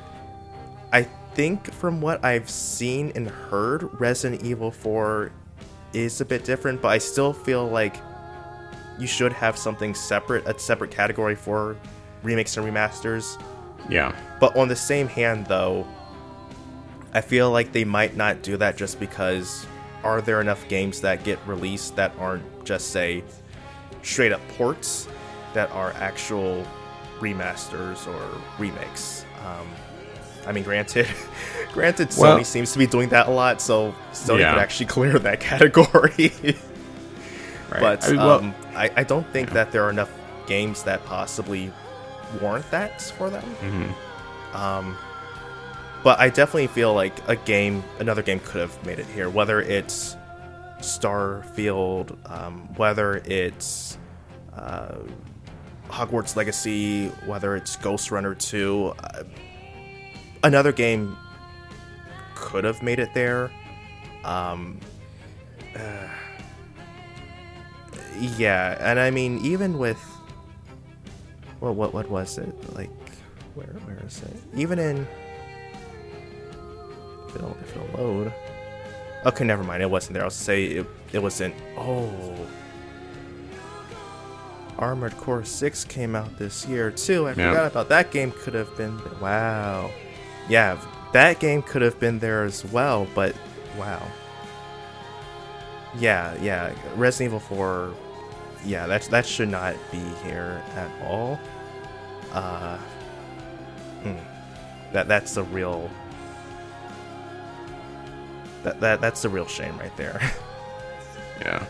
I mean, I will at least give them credit and say Resident Evil 4 is a big step up over the original in terms of visuals and the way the game handles and everything else from what I've seen. I mean, yes, it's virtually the same exact story. I think like all the scenarios are basically the same. It's just, but it is significantly upgraded. Whereas like The Last of Us Part 1 is, they call it a remake, but really they basically just did the equivalent of what Xenoblade Chronicles Definitive Edition did, where they replaced the face and hands. And, you know, like maybe modified a couple other things, but they have a lot of the same problems as it had before, so it's definitely not a full remake, regardless of what they try to claim. Either that or they just made some of the same coding mistakes. That's possible too. But yeah, I mean, there's just a whole lot of games that came out this year, and it's such a shame to see a remake put in this category when there's so many other games that could have made it in. And I mean, when it really comes down to it, if you look at these lists, these nominations, none of it matters. Who cares what these critics say? A lot of times, I don't even agree with what critics say on their reviews. You know, critics will positively review something that I don't like at all. Critics will pan something that I love.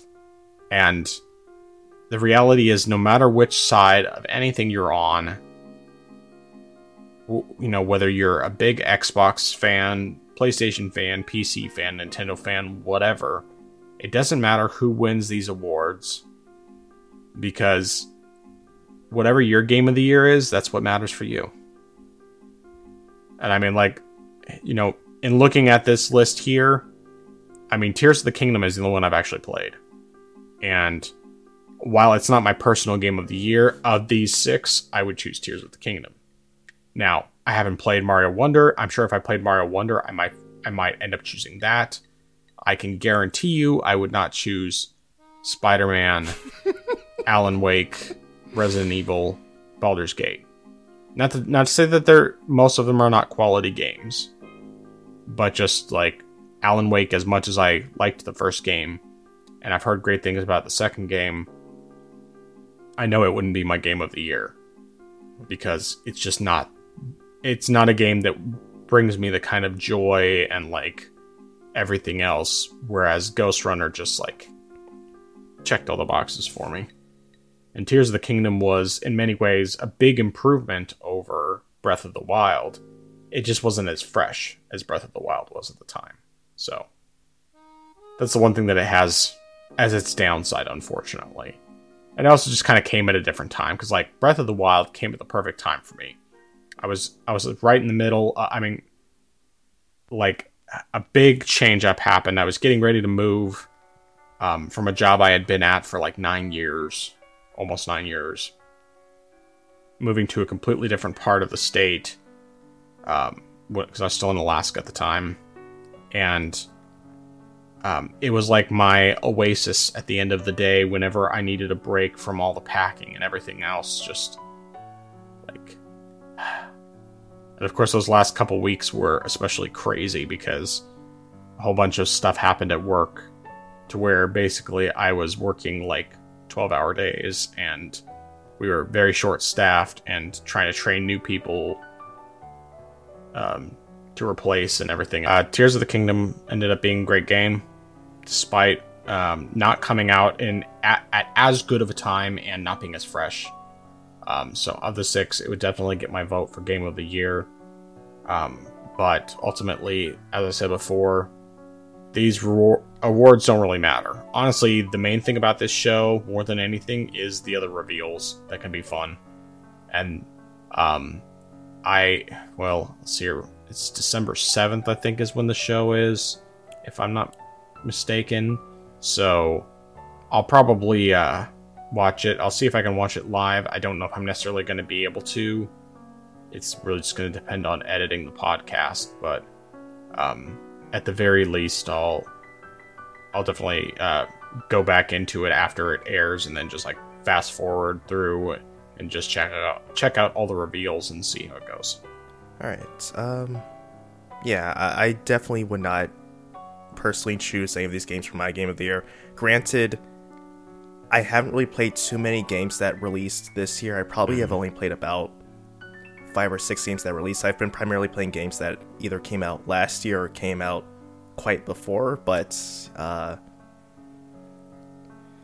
I definitely would say, granted, this wouldn't necessarily fall into Game of the Year award category just because of the fact that we discussed remasters and remakes, but Metroid Prime Remaster would be my Game of the Year. But for a non-remaster game, I definitely would say, well, the one game that I played this year that I actually enjoyed and thought was decent was a indie game called Gunbrella. I thought that was a pretty decent 2D platform shooter. It's the controls are pretty sleek once you understand it. But it's a nice little sort of run and gun game. But yeah, I might watch the Game Awards show. I'm not certain. I know that I didn't watch it last year, and I watched it back.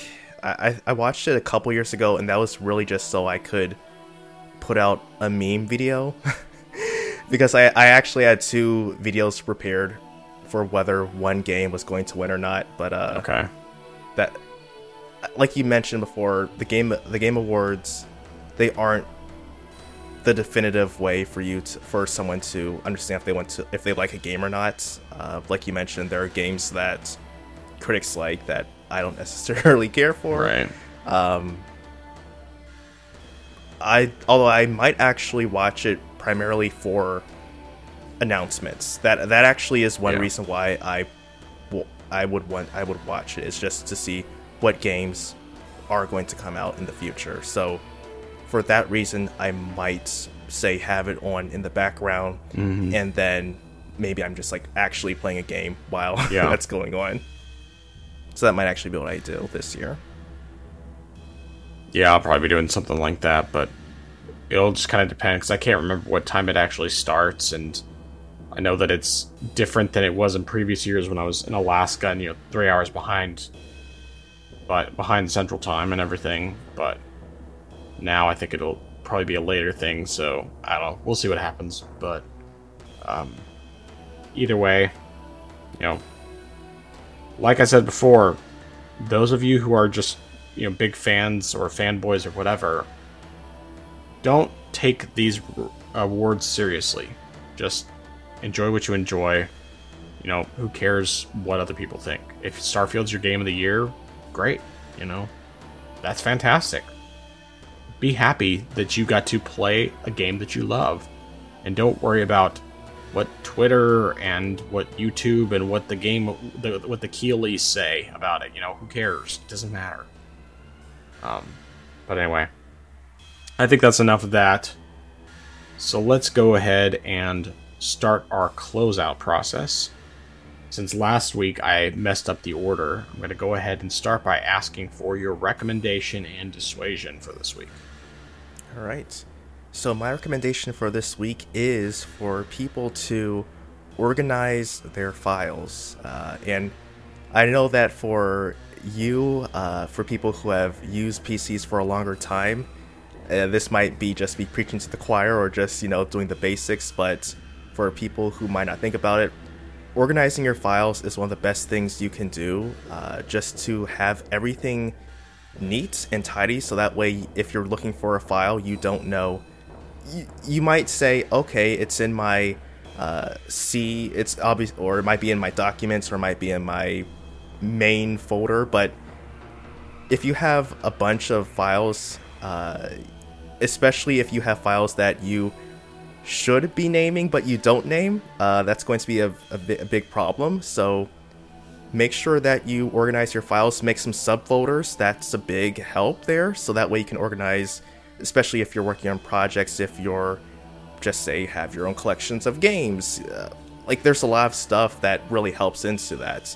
It's something that I sadly only learned when I was in college, where my media teacher was saying, yeah, something that you all should get into is organizing your folders, organizing your files. And it didn't stick with me. I just thought, okay, I'm just gonna do it for this class. It wasn't until after I had graduated and actually thought about it and started applying it where I thought, why didn't I do this sooner? It makes my life a whole lot easier by organizing all of my files, organizing my folders. It keeps especially now with making videos and editing, having everything, especially if you're going to multiple screenshots of different stuff, having your stuff organized makes the process a whole lot easier, rather than just having a bunch of stuff scrambled around. Like, it's madness. Yeah. So I definitely would say organize your files.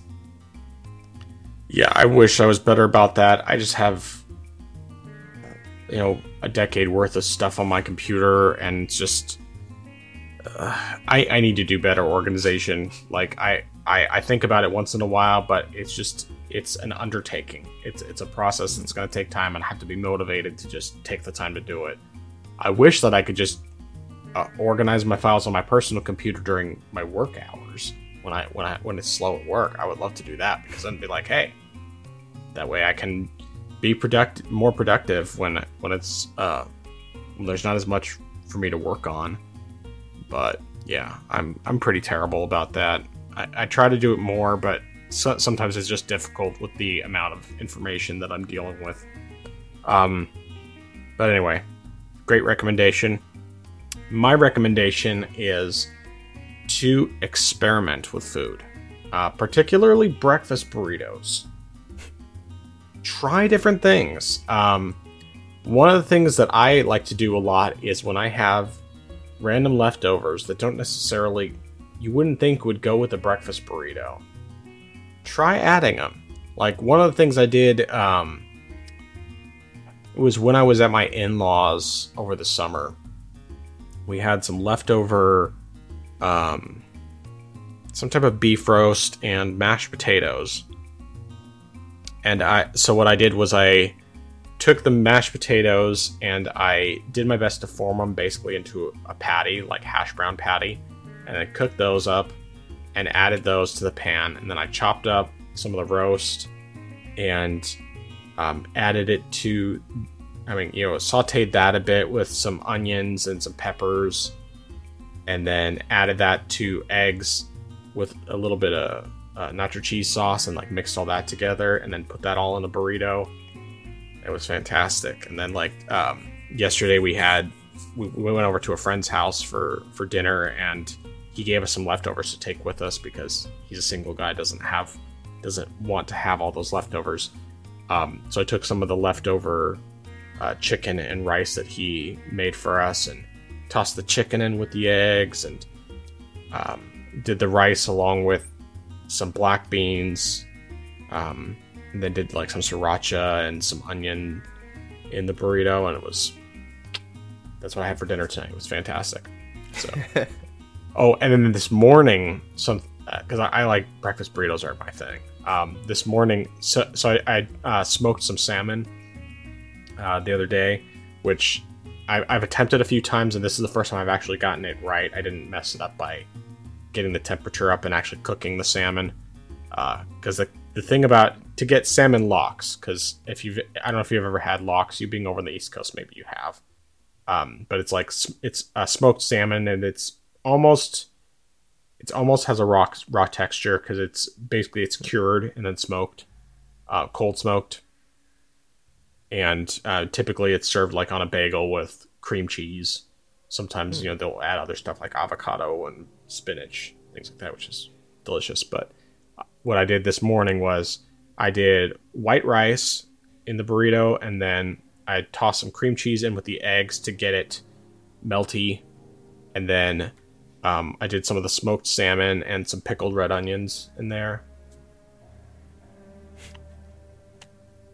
Like I said, try out different things. I don't know how well like spaghetti would necessarily work with a breakfast burrito. I wouldn't necessarily be opposed to trying it, but at the same time, that goes a little farther than I would normally go.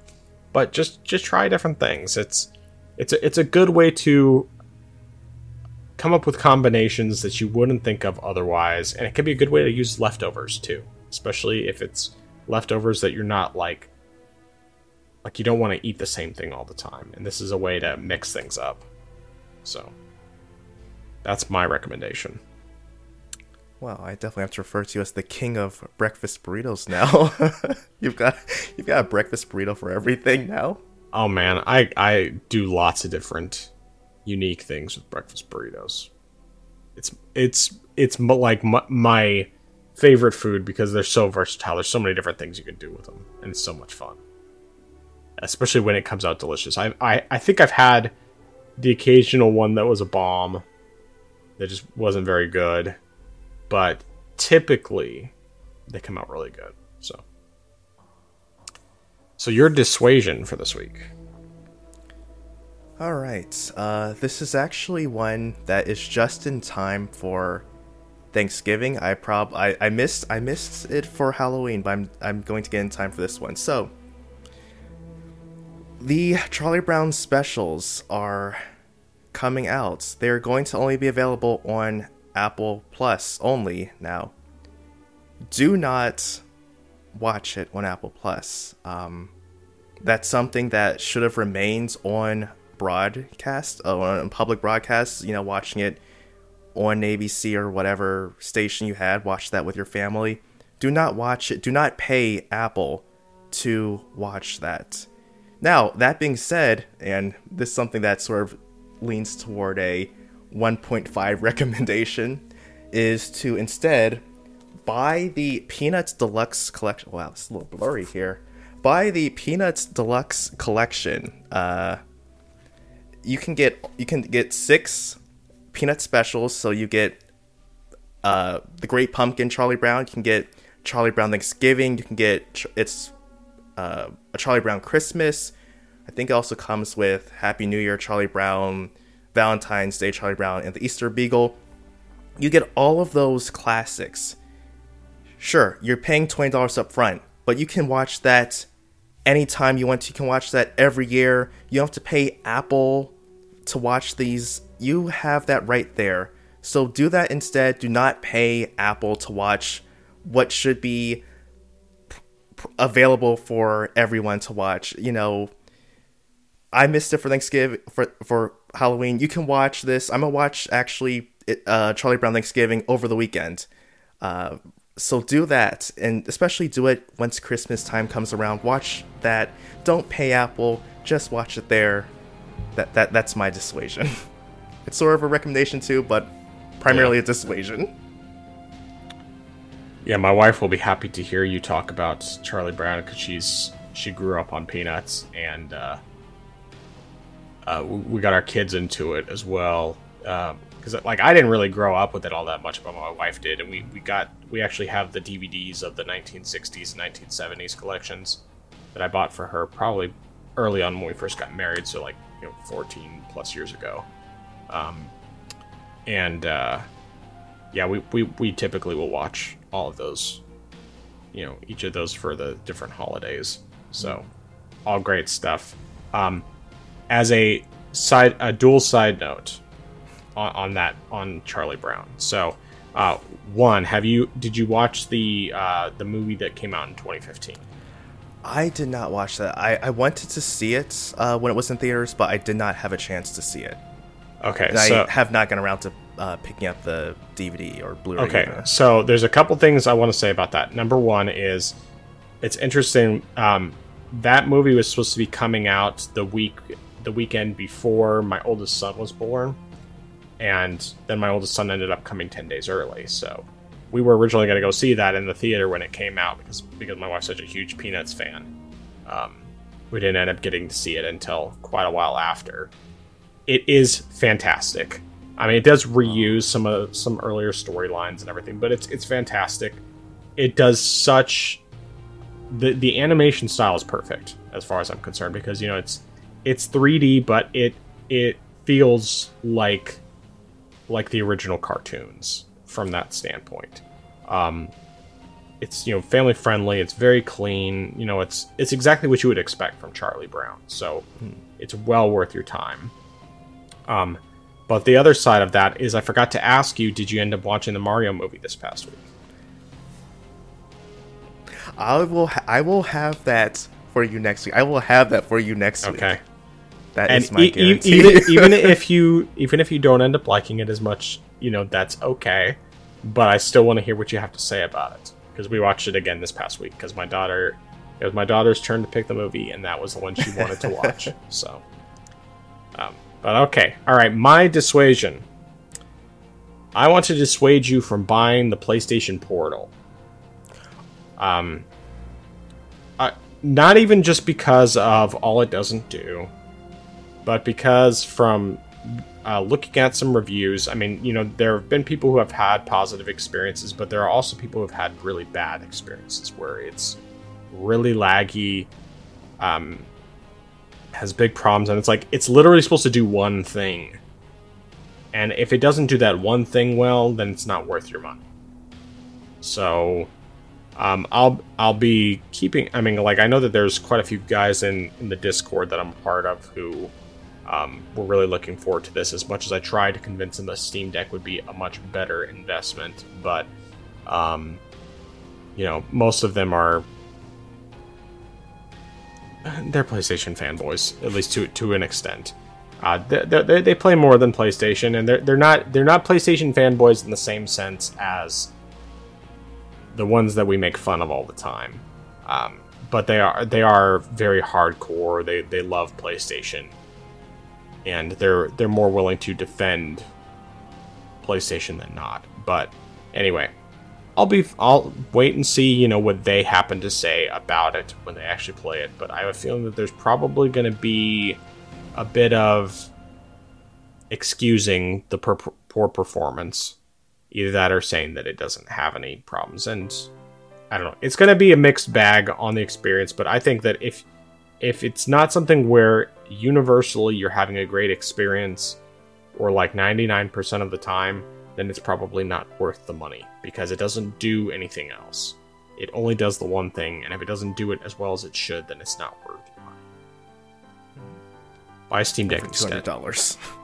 Yeah, but buy a used Steam Deck. Right now is perfect time to buy a Steam Deck too, because even if you don't want to spend the extra money on the OLED model, which, the OLED model is going to be the best version you can get, but you can get they've steeply discounted the two models that are being discontinued, the 64 gigabyte model and the 512 gigabyte model of the LCD.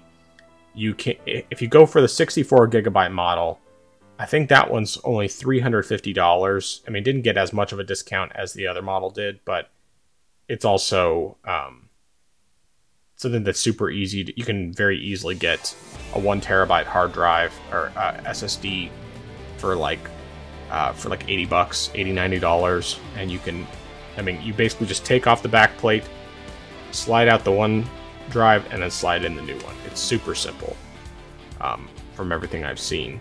So you could do that. It'll save you... you'll spend more than you would on the PlayStation Portal, but you'll be able to do what the PlayStation Portal can do, and a whole lot more. A whole lot more. It's so much more worth your money. But that'd be true, really, with any handheld PC, pretty much. So... yeah. You could even do more with the Switch than that. Yeah, you technically can. And oh yeah, it doesn't even. They've said that it doesn't even work with. It doesn't even have like apps for like Netflix or anything else like that either. Netflix or YouTube or Spotify, whatnot. So it's like you can't even put applications on it. It's Android based. I'm sure someone's going to hack it, and it probably won't take long for someone to hack it and actually make it able to do those things. But at least right now, it's not able to do those things. And this is something I'm just going to predict this right now. I'm sure that some of the people I know who are PlayStation fanboys to the light degree, like I was saying before, they will probably. Initially they'll defend the fact that it doesn't do a whole lot because they're already doing that. I mean, it's $200. It's cheaper than Steam Deck, all that, but they'll even be defending the fact that it doesn't do basic things like have access to streaming services. And actually, now that I think about it, it's not the fact that it doesn't have the applications because we already knew that was going to be the case. It's that you can't even stream them from your PS5 to that because of the copyright protections or not the DRM. It's not the DRM, but it's one of those things. It's like, I know with the PS4 you have to turn off certain protections in order to be able to record gameplay off your PS4 directly, apart from just using the share function. There is a way to bypass that, at least with that aspect, but that won't do you any good for streaming stuff. So, anyway, I'm sure that once someone figures out how to, some of these people have said to me that one of the reasons they don't want to do Steam Deck is because it's not plug and play enough for them, and they don't want to have to tinker with anything. And yes, I understand that, but at the same time, also say that the tinkering is not as much as you might think it's going to be, and most of the time, you really can get by without doing any tinkering. But I guarantee you that whenever there is an option to tinker with the PlayStation Portal in order to be able to do those additional things, that they'll be willing to make that kind of tinkering process because it's a PlayStation product. Anyway, I will say, if any of you who know who I'm talking about, because I don't know how many of the people in the Discord will actually watch or listen to this, know that I still love you. I still think of you as friends. I like you, but let's be real. It may be to a light degree, but you are PlayStation fanboys. So, all right, that's it. What I got from my dissuasion. Anything else? No, sir. All right, so where can people find you? You can find me at my channel, iamxeracon. That is iamxeracon. All right, and you can find me on youtube.com/@thefrozengamer87. Not really planning to put out any content for a while. I will occasionally stream games just for fun. Streamed to the end of Ghost Runner 2. Basically the last 4 hours that it took me to finish it this past week, and I might do some Metal Gear Solid 5 in the not too distant future, or maybe some other stuff. Maybe even do Final Fantasy 7 a little bit, since that one I got set up to where I could actually record it on my PC and stream it and all that. But otherwise, that's really it. So, I am the Frozen Gamer 87. That is iamxeracon. Check out his Steam Deck OLED video, by the way. We are the Orange Box Podcast. And until next time, hindsight is 50-50. You ever hear that? Orange Box Podcast, out.